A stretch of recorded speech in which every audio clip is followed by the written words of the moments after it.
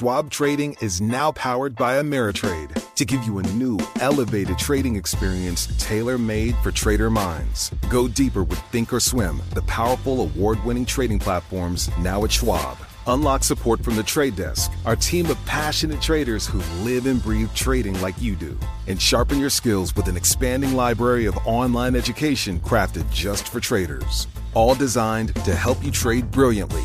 Learn more at schwab.com/trading. To address our new climate reality, the world needs radical solutions. Collaborate for a greener future at the Bloomberg Green Festival, a groundbreaking celebration of the thinkers, doers, and innovators leading the way. From design and culture to technology, science, and entertainment, hear from inspirational speakers and immerse yourself in climate solutions. July 10th through 13th in Seattle. Title sponsor, Amazon. Get 20% off using promo code Radio20 at BloombergLive.com/Green Festival.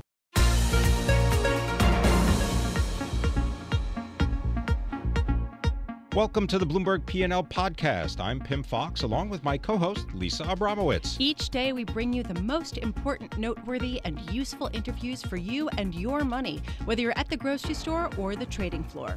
Find the Bloomberg P&L podcast on Apple Podcasts, SoundCloud, and Bloomberg.com.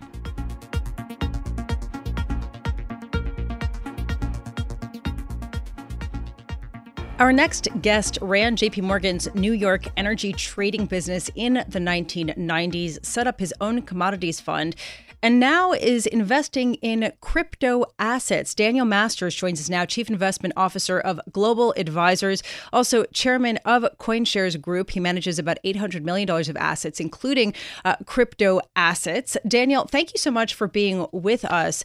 In an interview last month, you said, "For us, it is abundantly clear that we are in the midst of a true financial revolution." You're referring to cryptocurrencies. What makes you so confident about that? Yes, good morning, and thanks very much for having me back. The distributed ledger technology that's being pioneered by in developments surrounding Bitcoin and other cryptocurrencies is really the democratization of transactions.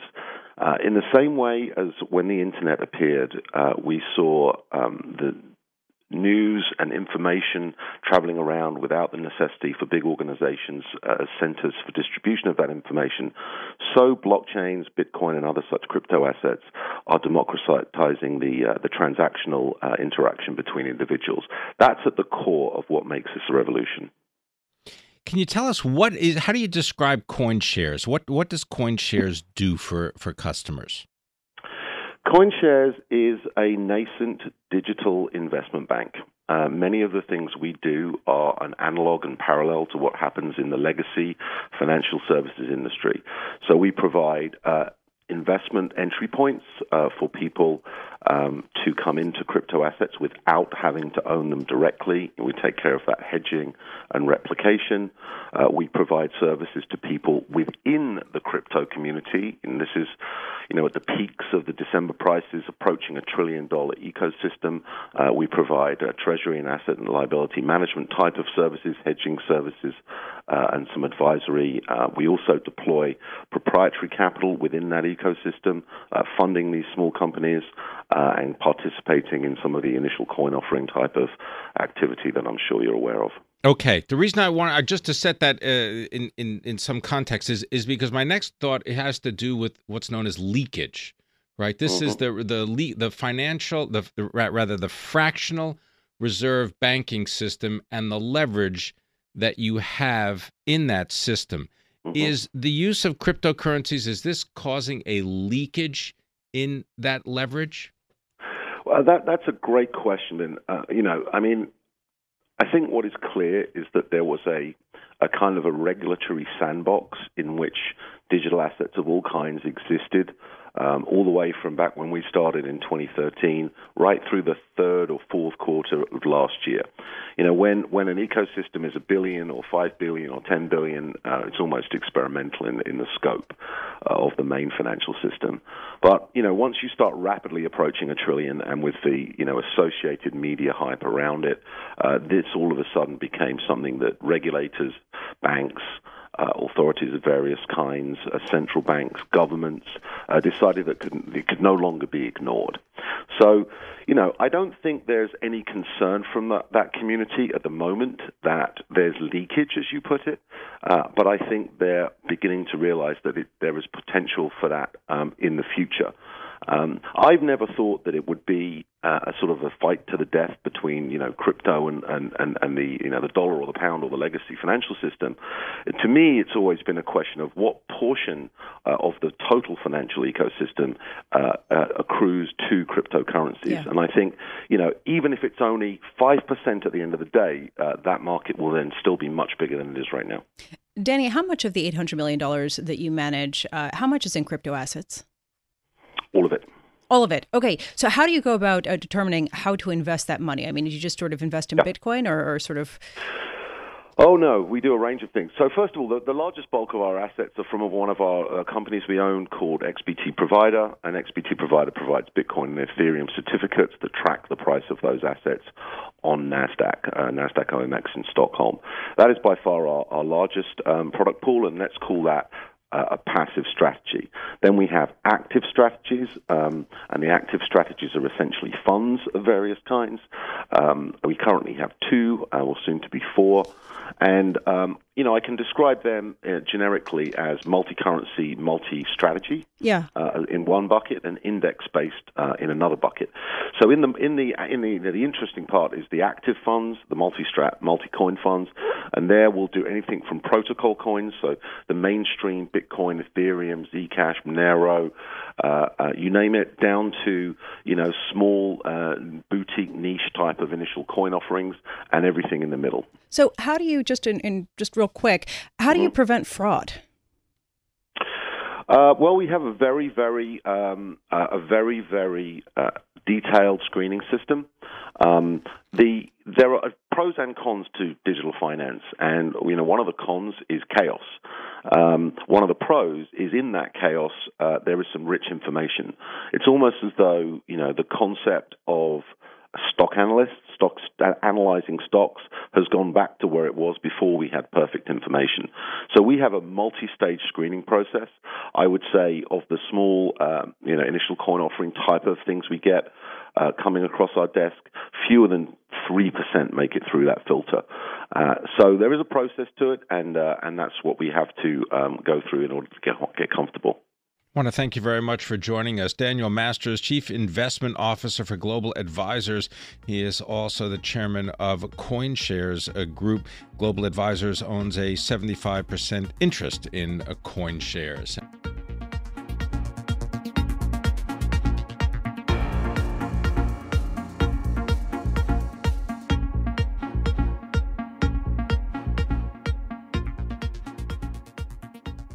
I want to bring in Ira Jersey, interest rate strategist for Bloomberg Intelligence.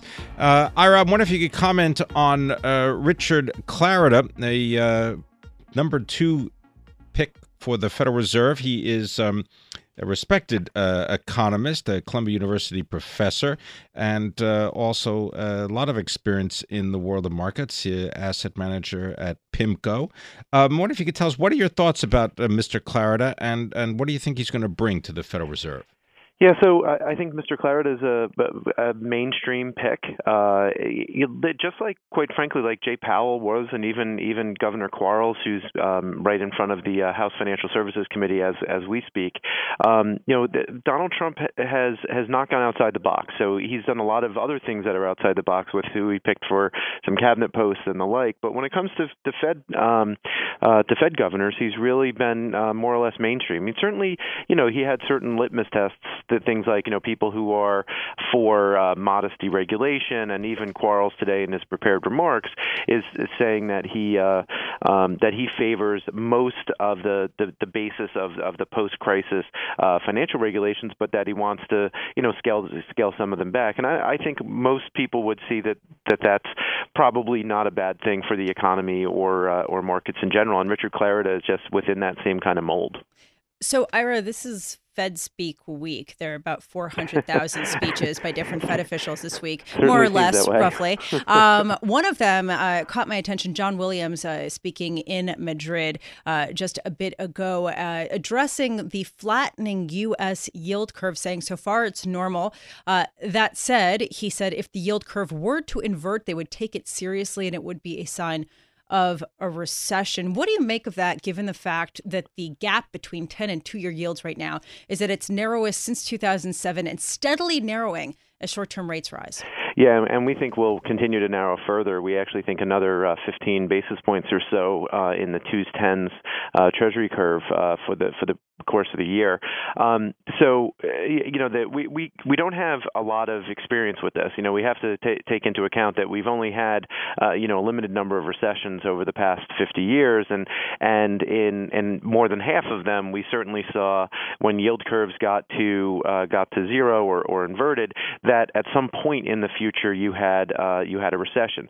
But those lags tend to take a very long time. So I don't think it's a foregone conclusion. I think what it tends to happen is the yield curve gets to flat, but the Fed continues to hike after that. And when they continue to hike after that, they basically clamp down too far on financial conditions, interest rates, the whole entire yield curve goes up too far, and that's when you end up getting recession. Now, can they stop that this time? They probably can, and one of the ways that they can do that is as you approach that zero, stop hiking, right? Just let the market be for a while, see if the yield curve starts to steepen a little bit, which implies that you're going to have faster inflation in the future and better growth in the future, as opposed to continuing to hike to kind of clamp down on that growth and inflation. So you have to be, the Fed has to be very careful. And I think now that we've had kind of these 3 distinct periods over the last 30 years or so where that's all happened, maybe they've learned their lesson. And Richard Clarida is one of those people who I think understands this as an economic historian and as a monetary policy person. It's good to have him in that vice chair seat because he brings that historical perspective that maybe a few other folks on the Board of Governors doesn't have. Ira, to follow up on Lisa's comment about the 400,000 speeches that we're going to have to digest, you can add to that tweets from the President of the United States having to do with currencies and specifically the U.S. dollar. Is that having any effect on the value of the U.S. dollar? I was noting, for example, stronger, at least against the Canadian dollar, and just a little bit move lower against the euro today. Yeah, not huge moves in the euro from the tweets. I think the market at some level is I don't want to say getting numb to tweets, but they know that I think the president only can control markets so much, and it's things like fiscal policy that he'll wind up impacting significantly more, or when he does things in trade policy and the like that he can control directly. Tweets about interest rates and things like that, given who he's appointed, probably aren't going to have a huge effect. And you haven't seen huge moves in the yen, for example, or the euro today. It's been very modest. After some of those tweets. Ira Jersey, thank you so much for being with us. Ira Jersey, Chief U.S. Interest Rate Strategist for Bloomberg Intelligence.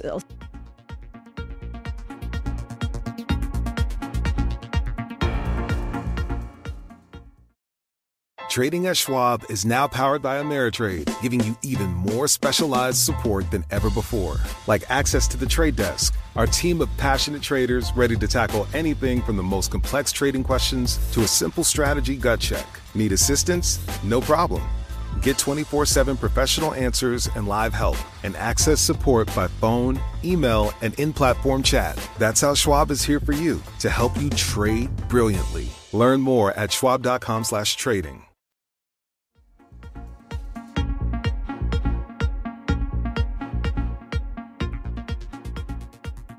It has over $24 billion in assets. It's the second largest credit union in the United States, PenFed, and the chief executive and the president joins us now. This is the Pentagon Federal Credit Union. James Schenck, thanks very much for being with us, based in Alexandria, Virginia. Mr. Schenck, maybe just tell us a little bit about PenFed and what you're doing with a new program entitled the Veteran Entrepreneur Investment Program. Great. PenFed's been serving our community for over 83 years, and we're, as a credit union, founded on the principle of people helping people. And as a defense credit union, we think it's very important to continue to create jobs across America. And each year, over 200,000 veterans leave the service, and about a quarter of them plan to start their own business. So PenFed, several years ago, has created a foundation in which we pay 100% of the foundation operating costs. So all the money the foundation raises goes back to support our programs. The one we're very excited about announcing is a program in which donors can donate to the PenFed Foundation, and we're going to invest in startup companies. And so this is going to be a gift that keeps on giving, because if we can invest in the right startups, help these veterans that bring some incredible leadership and technical skills, give them capital and give them a network to succeed, that money will come back to the foundation, allow us to continue to create jobs and invest in more startup companies. So we're pretty excited about this new initiative through the PenFed Foundation. Just to clarify, these are not loans, they're gifts. Correct? Correct. Well, actually, these will be loans. This will be investments in. So, in other words, seed capital. Donate correctly, seed capital. Okay, so potentially you'll get the money back with dividends, but you're providing it ostensibly at a lower rate. That's correct, and bring in an incredible network. So PenFed has over 1,700 business partners. We have relations across all 50 states. We think if we can identify the right veterans, and what do veterans need, or what do all entrepreneurs need? They need capital, and they need a powerful network. We think bringing these things together can help really create jobs across America. James, I want to talk just generally about the idea of a credit union today at a time when credit availability is pretty rampant. I mean, you can get a loan pretty easily. Why is a credit union better, especially when there's a certain sort of advantage to having a scale and a bank beside you and other sorts of advantages that, say, Bank of America and Wells Fargo might have? It's about corporate structure. Nothing wrong with the banking industry, but it's a different structure. A bank's CEO's primary purpose is to return value to the shareholder. So they want to pay their depositors the least, charge their commercial loan customers the most to increase their spread margin, provide return to their shareholders. A credit union is a whole different corporate structure. The whole reason a credit union exists is to serve a specific field of membership and to provide the value back to the consumer. So as a credit union CEO, my job is to pay the absolute highest rates on deposits. For example, 207 on a one-year CD right now, market leader. And the lowest rates on our loans to our member owners run at the lowest spread margin possible to give the value back to our owners, which is the member. I don't have shareholders, I have the members. So by giving them a lower loan rate or a higher dividend rate by structure is a better value for the consumer. But at the same time, as the CEO of a large financial institution, as Pim mentioned, $24 billion, I have to run extremely operationally efficient. The one thing that surprises me here in America is that more banks don't want to convert to become a credit union to align with the structure for the consumer who they're trying to help. Talk a little bit about the members that may try to do business with you in Puerto Rico and what you're doing there. Yes, we've been in Puerto Rico for over a decade. We merged with the Fort Buchanan Federal Credit Union about a decade ago. At the time, we had just under 18,000 members. Today, we're one of the largest financial institutions in Puerto Rico with 200,000 members. They've come to PenFed for trust and commitment. We've been there with them through hard times. I've been there twice this year, right after the hurricane, and I've been back in early March. I brought Gary Sinise back to do a free concert. We opened up the military base Fort Buchanan to the San Juan community and the Greater Island to, one, show that we appreciate the hardship and the struggle they've been through, but at the same time to continue to raise awareness. There's Americans in Puerto Rico that need our help. Just like we helped the victims of the storms in Texas, Florida, New Jersey, these are fellow Americans that continue to need the leadership of the private sector and the public sector to help close gaps, to bring life back to stability and normal. There's still over 80,000 individuals without power 6 months into it. Can you imagine if a loved one that you knew here in the States, or, in New York or New Jersey or Connecticut or here in Virginia, went a week without power? Imagine going 6 months without power and fresh water in your home. It's Americans need our help. James, I'm struck by the idea that PenFed is trying to serve a specific group of clients. It's a nonprofit. It's trying to be run by the people. I'm trying to square that with making sure that you're, fiscally responsible and catering to clients at a time when defaults are starting to tick up. How do you sort of manage that? And what do you see as far as the consumer credit landscape goes, given the fact that we are seeing delinquencies and defaults increase? We still see amazing demand for our business. The administration's tax cuts have been very bullish. I think we have historically low unemployment right now. We're seeing demand for consumer loans, automobiles, our market-leading credit card products, and home mortgages above the norm. We've grown over 40,000 new members the first quarter of 2018 alone. So we're seeing great demand for consumer products. But like all CEOs within the financial services sector, we have to make good loans. We need to make full doc loans. We need to make sure we know who the consumer is. So we're seeing really strong demand for our products and services. We had a record year in 2017. We grew $1.7 billion. We've grown $500 million in assets the first quarter.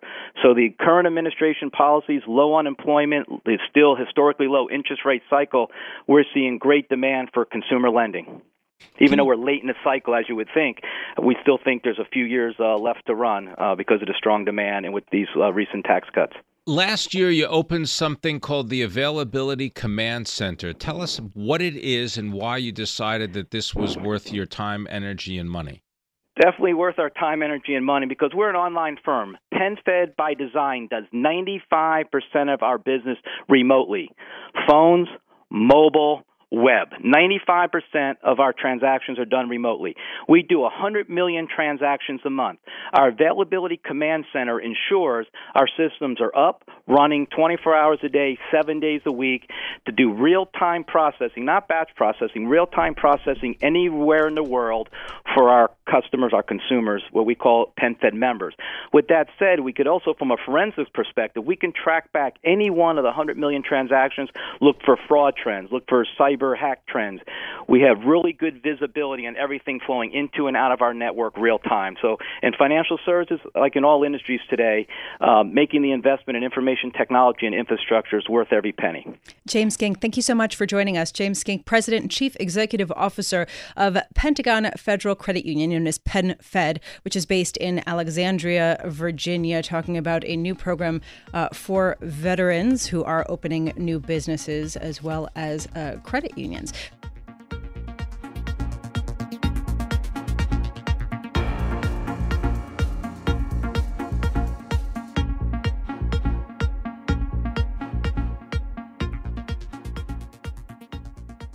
China and the automobile industry. It is lifting a nearly 20-year restriction on foreign ownership of local, that is Chinese, operations.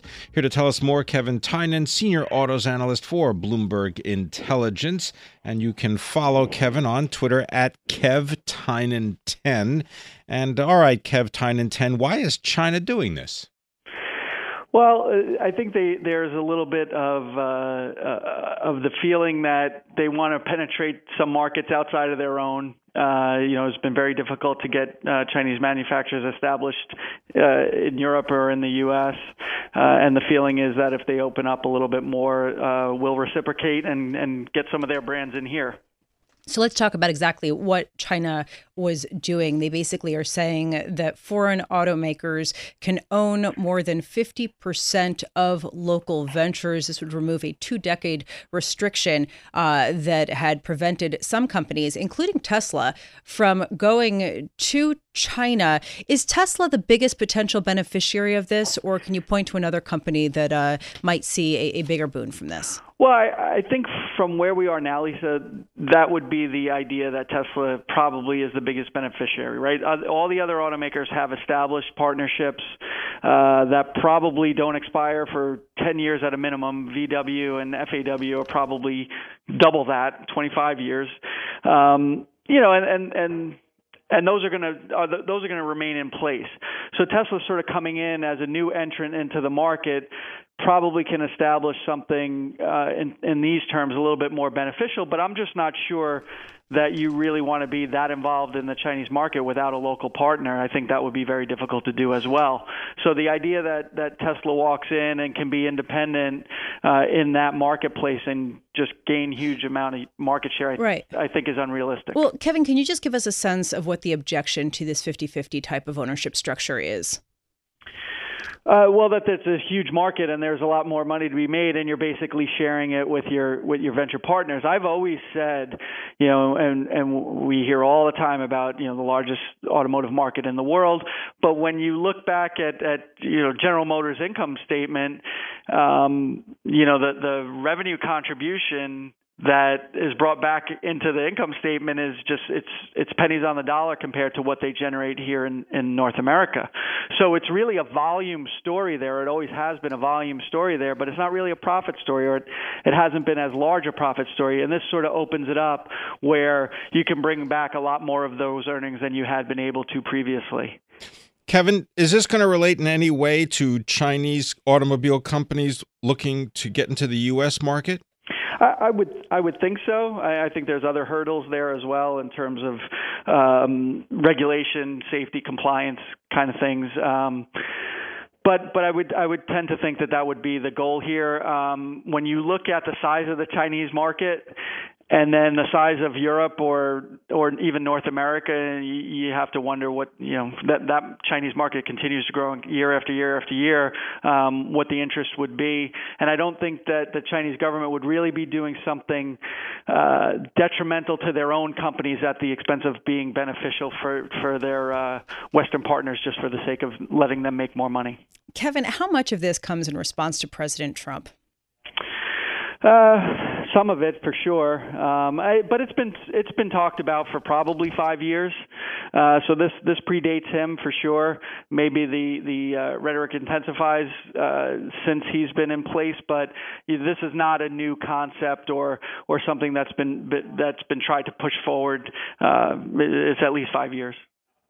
Kevin, you're at you're a Consumer Electronics Show? Yeah, well, I was there. Yep. Yeah. What did you find there that applies to the automobile industry? Is it really all about trying to automate everything that goes on in the cabin? It is, but what I thought, and I was there with Michael Dean, our European analyst, and what really surprised me is that there is a lot of that, but how far away we really are. This idea that we're going to be level 5 full self-driving anytime soon, especially for the consumer, for your everyday passenger vehicle, is I think much farther away than people realize. Kevin Tynan, thank you so much for being with us. Kevin Tynan, senior autos analyst with Bloomberg Intelligence, and he was talking about the move of China to open up its market to the U.S. and to car makers in general around the world, other than in China. Thanks for listening to the Bloomberg P&L podcast. You can subscribe and listen to interviews at Apple Podcasts, SoundCloud, or whatever podcast platform you prefer. I'm Pim Fox. I'm on Twitter @PimFox. I'm on Twitter @Lisa Abramowitz1. Before the podcast, you can always catch us worldwide on Bloomberg Radio.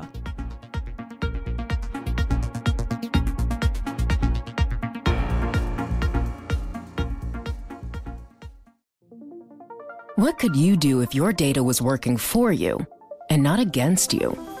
With Bloomberg delivering enterprise data directly to your systems, you get easy access to the details you want, optimized for higher-level analysis, and financial data experts committed to helping you maximize your every move. Our data is made for more, so you can show the world what you're made of. Visit Bloomberg.com/enterprise data to learn more.